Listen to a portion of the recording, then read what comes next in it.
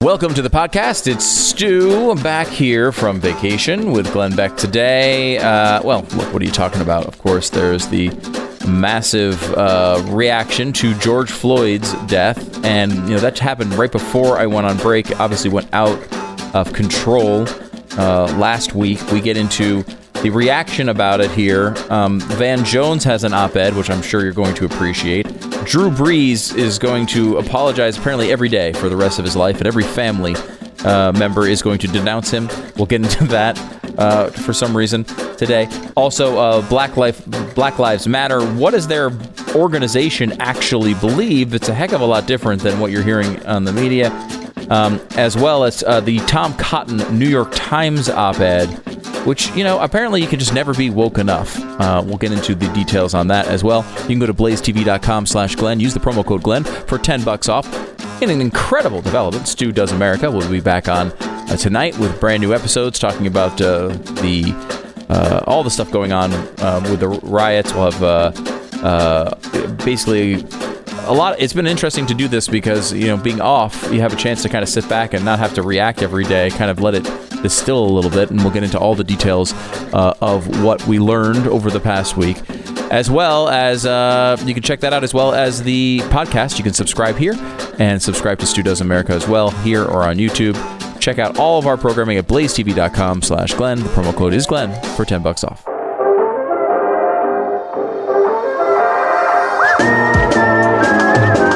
You're listening to the best of the Glenn Beck program. First of all, Stu, how was your vacation? It was good. People kept saying, like, oh, I can't believe you took this week off, like, with all this stuff going on. And I said, this is exactly the week I want off. First of all, I don't have to follow every in and out of, cities burning to the ground. And secondly, I don't have to tolerate 3 hours every day of Glenn Beck's saying, I told you so, over and over and over and over again, which I assume was the entire program last week. Am I wrong on that? I don't think we said that at all, did we, Pat? We didn't say that. No, I don't think, he didn't say that. No, I don't think so. I kept thinking to myself, because I sit in this room and we have this big chalkboard in front of us that has all the presidential names still on it, as if the election's even a story in this country anymore. And it takes up 2/3 of the chalkboard, are all these presidential names, and now all of them have dropped out, except, of course, for Biden. And then only in this left chunk is this 4-step thing that Glenn put up at, I think, the beginning of, or mid last year? I don't remember exactly when you put mid last year. Yeah. And it has 4 steps, and I don't know, I've noticed a couple of them. See if anyone else has heard of economic destabilization. Has there been any of that has happened? Wow. The next one, polarization / civil unrest. I mean, was there any word of that over the tech disruption, which is a whole other thing we need to get into, and then trust implosion, which is seemingly already completely occurred. Defund the police. Yeah, dismantle the police. Yeah, they're just turning off the police department in Minneapolis. It's a great idea. Yeah, so I assumed that was basically going to make up the entirety of the show. So I was very pleased to be on vacation, to miss you. Did you even go over that list at all last week? No, we didn't. No. We should have, but we didn't. Because that was a central part of your idea as to what was coming over the next year. You talked over and over again about how this would be the summer of rage. And I don't know. I mean, I guess, is it technically summer yet? Not quite. So maybe the spring of rage would have been technically accurate, I suppose. But I've been talking about a summer of rage. I will tell you, I've been talking about a summer of rage coming for a while. And, when we got to 2020 and I saw what was happening with the Supreme Court, I'm like, okay, this is the summer of rage. But I've been expecting this to come for a while. So I've been wrong always on the timing of it. I don't want to claim that I was right because I've been saying it for a while. However, this is it, man. This is it. And I think you're going to have the fall of rage as well because of what's happening in Minneapolis. You have been warning about 1968 for how long? A long time, actually. And I mean, we're past. This is worse than 1968. I'm convinced it's worse. We don't have the assassination, but I think we're right. I was only 8 years old at the time, but I don't think there was the total division that there is now. It's so divided. It was divided, but what you did have was you had some institutions that people still trusted. They still trusted their churches. Half of America still trusted the presidency. They trusted the military. They trusted the police. Right. And so you didn't have that division. But imagine even having a candidate today like RFK, one that really was providing hope and was a good guy, and shot. And then Martin Luther King shot. All within a couple of months from each other. Yeah. I mean, can you imagine what that would do? There is no Martin Luther King today, and there is no RFK today. That's the difference, I think, is they were leaders of real hope back then, and people weren't as, people still believed in God. They still believed in having hope, and the American way would make things better. I don't think that people think that anymore. And I don't think people have caved in. I don't think people caved in back then to the will of the left like they've caved in now. I've never seen anything like this where everybody is just genuflecting to them. If I don't see Drew Brees' children and the people who are saving some of his wife's eggs at the sperm center or whatever, if I don't see those people apologizing for the eggs from her or the sperm from him, I guess I won't be able to believe that he's sincere. Stop apologizing. Do you keep female eggs at a sperm center? Is that where you would keep them? I don't know. It seems like an odd title for a place that would store like female eggs. Seems like a bad place to do it, too. That is unbelievable. The Roger Goodell statement, it might be the most pandering, and I'm a defender generally of the NFL. Goodell, I think, gets a worse rap than even he deserves. I mean, people hate the guy. Yeah. But this is the ultimate example, Glenn, and we've seen it 1,000 times, where a CEO, a head of an organization, looks at the landscape and just says, I mean, what's the upside of even bothering with the truth? Let's just say what they want us to say. That's where he is. It's almost, you can almost see the defeatism in it. It's like, yeah, we were wrong. We apologize. The kneeling thing's fantastic. He's going to be out kneeling. Yeah. Oh yeah. He'll be at the first game kneeling with Drew Brees, and they will both kneel during the national anthem. I mean, Drew Brees won't do it. What did he say? Won't do it. I have veterans in my family, and I don't want to disrespect the flag, so I wouldn't want to do anything that risks wasn't that awful? Oh my gosh! What a horrible person! Gosh, what a terrible guy this guy is. You take it back, or we'll beat you to death. Yeah. Well, okay. No, I take it back. Yeah. And my eggs at the sperm centers, I take it back too. Yes. Yeah. My sperms all apologize. All million of my potential children are apologizing today. I think we should start a Twitter. We should start a Twitter handle that is Drew Brees sperm number 1, sperm number 2. It's all I'm sorry for. I think he's only got 2, based on what I've seen the last few days. There are not many. It is there. I read a story about how these big businesses now have just declared Black Lives Matter the winner. And they are all now starting their advertising campaigns to endorse and everything else. And I got news for you. You better hope that's the winning side. I mean, actually, no, if you were smart, you'd realize they'll come for you after they finish with us. But you better hope that's the winning side, because you're taking the side of the rioters.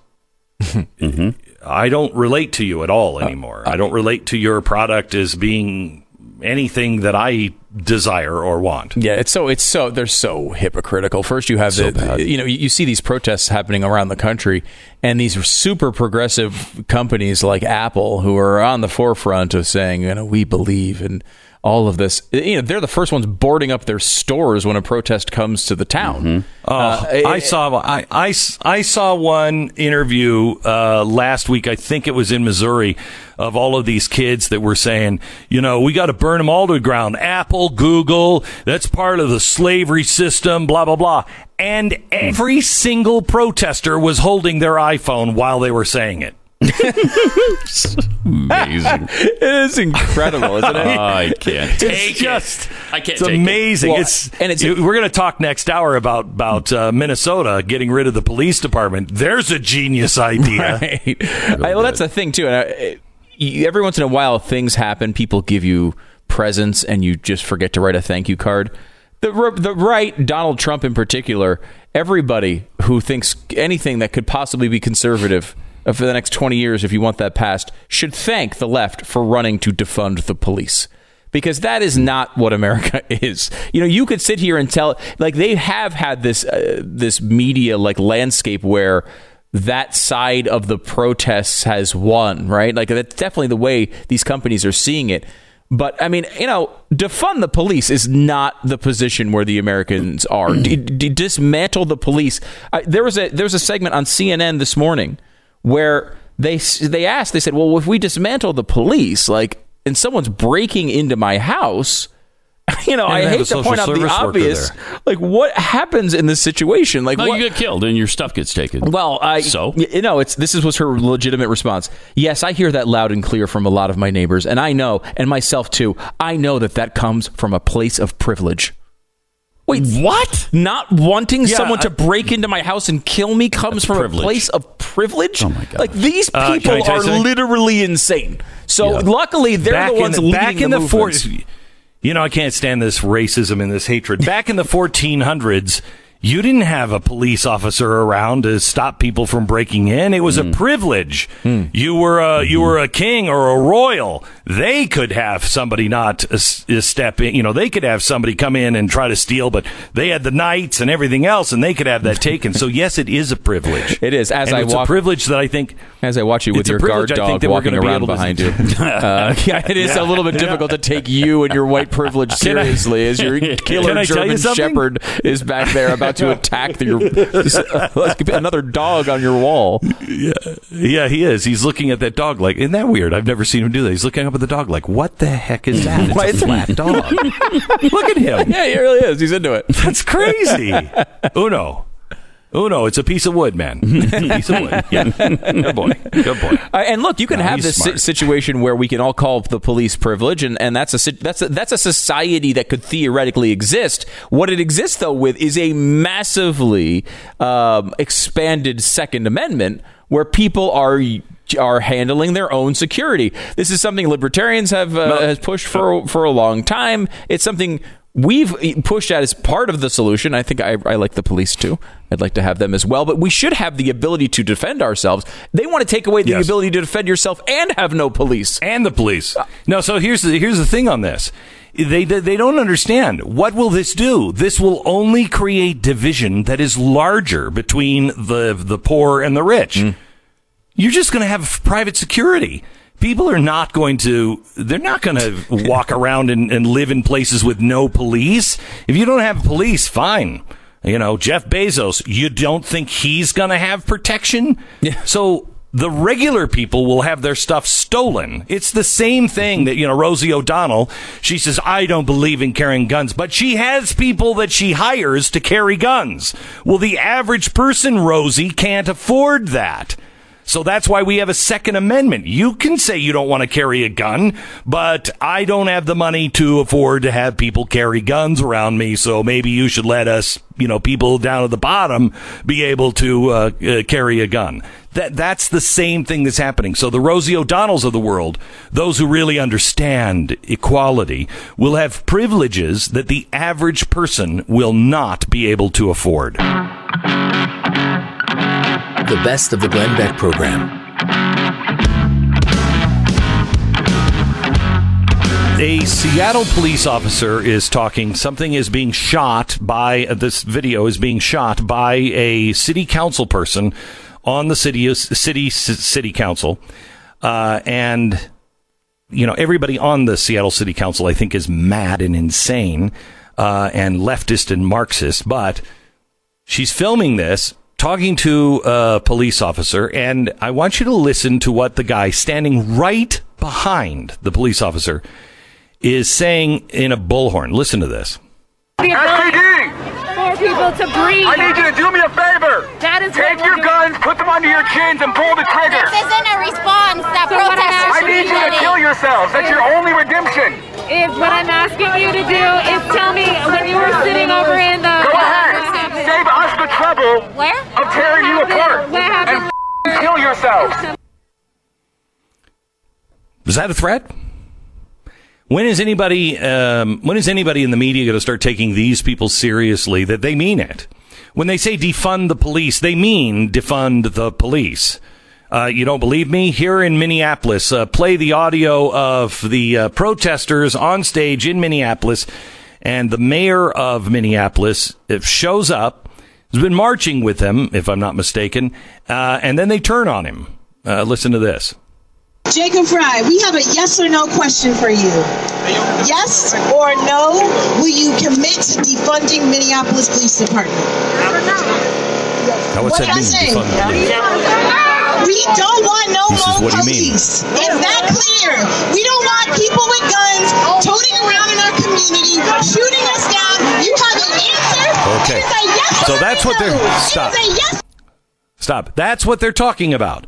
We want no more guns in our neighborhood. We don't want police. No more police. Okay. All right. Now, does this sound reasonable to you? Does this sound insane? Or quite honestly, does this sound evil? I want to read something that has just been mailed to President Trump. He wrote, this is from an archbishop in the Vatican. His name is Archbishop Carlo Maria Viango. He said, in recent months, Mr. President, we have been witnessing the formation of two opposing sides that I would call biblical, the children of light and the children of darkness.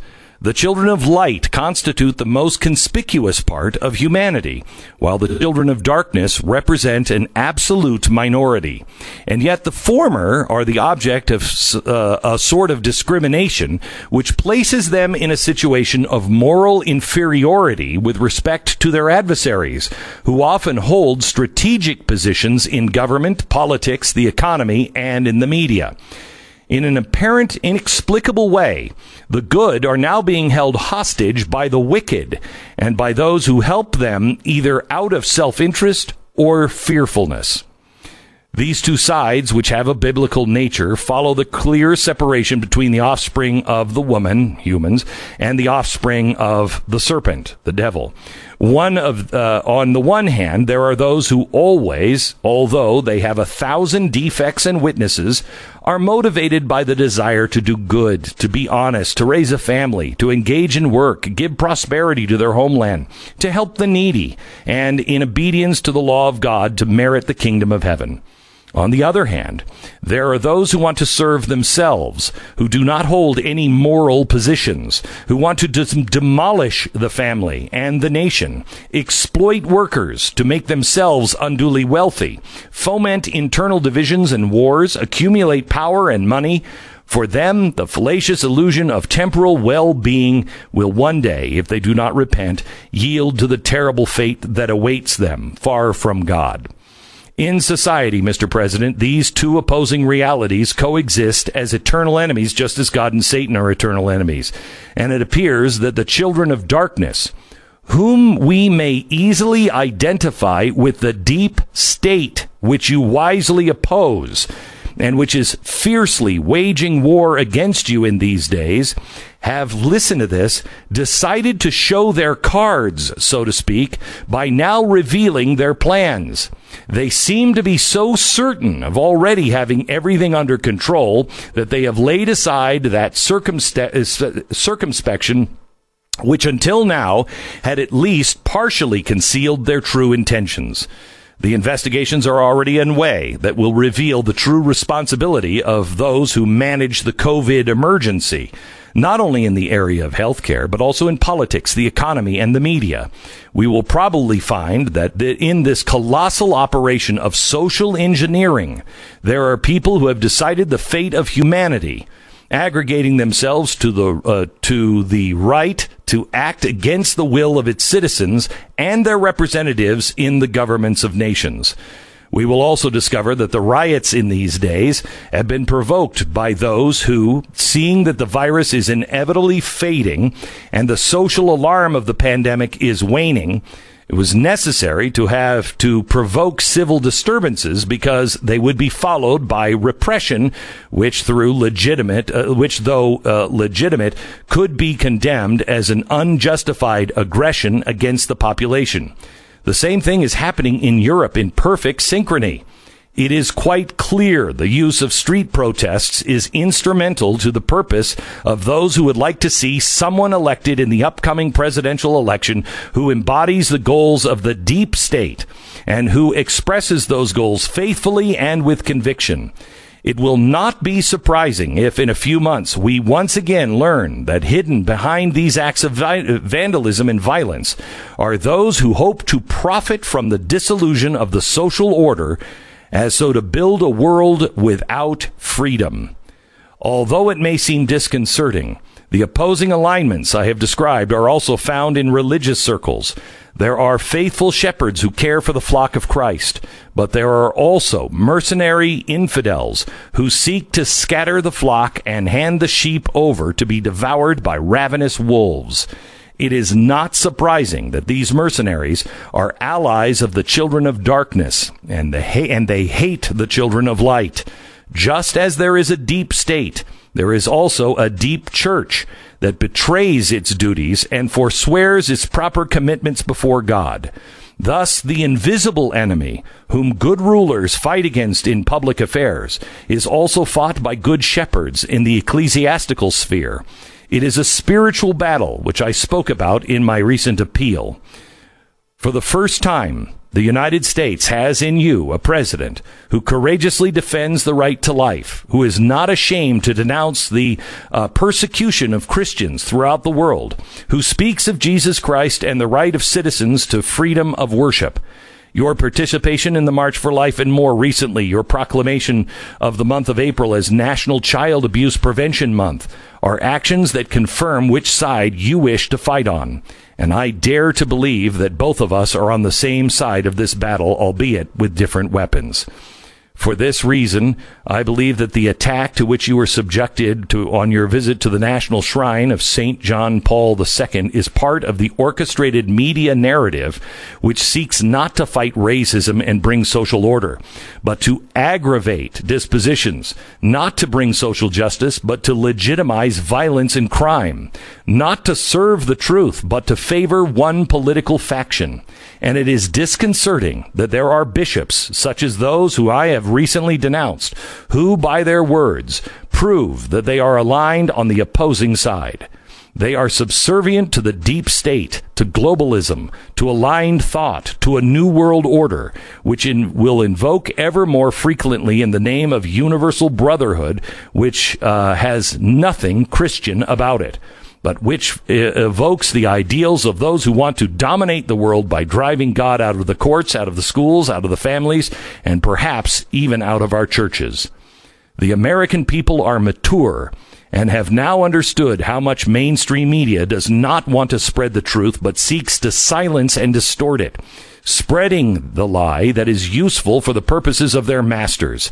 However, it is important that the good, who are the majority, wake up from their sluggishness and do not accept being deceived by a minority of dishonest people with unavowable purposes. It is necessary that the good, the children of the light, come together and make their voices heard. What more effective way is there to do this, Mr. President, than by prayer? Asking the Lord to protect you, the United States, and all humanity from this enormous attack of the enemy. Before the power of prayer, the deceptions of the children of darkness will collapse. Their plots will be revealed. Their betrayal will be shown. Their frightening power will end in nothing. Brought to light and exposed for what it is, an infernal deception.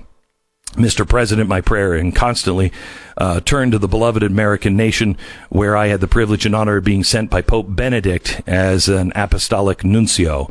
In this dramatic, decisive hour for all humanity, I am praying for you, all those who are at your side of the government of the United States, and I trust the American people are united with me in a prayer for you to Almighty God. That is one of the most stunning things I have ever read from the Vatican. That is, biblical, obviously, in its nature and its impact, and absolutely right. It is time that we come together. It is time that we recognize the forces of evil and the forces of good, and we stop playing footsie with it. We must call it out by name with love and respect for all, but call it out by name. This is the best of the Glenn Beck program, and don't forget, rate us on iTunes.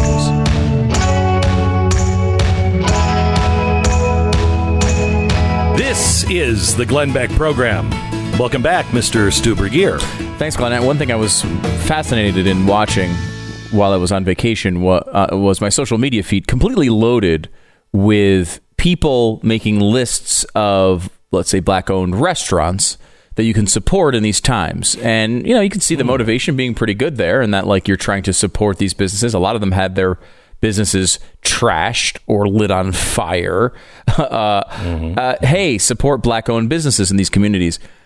I can't help, though, to keep coming back to the idea that if you're making a decision as to where to eat, and part of your decision-making process is what is the skin color of the owner of the business, this is a bad idea that does not worked out well for black people in the past. And I'm thinking... So you're saying that having somebody make a list of white white-owned businesses would be a bad thing. Would be offensive. Yeah. In fact, I would say, and I'm going to go out on a limb here, you shouldn't consider the skin color of the business owner when you do business with them. Should not be a part of the equation in any way. No matter how woke what are you saying? Just base it on if it's good or not? I know. It's crazy. What kind of capitalism is that, you weirdo racist? This is the Glenn Beck program.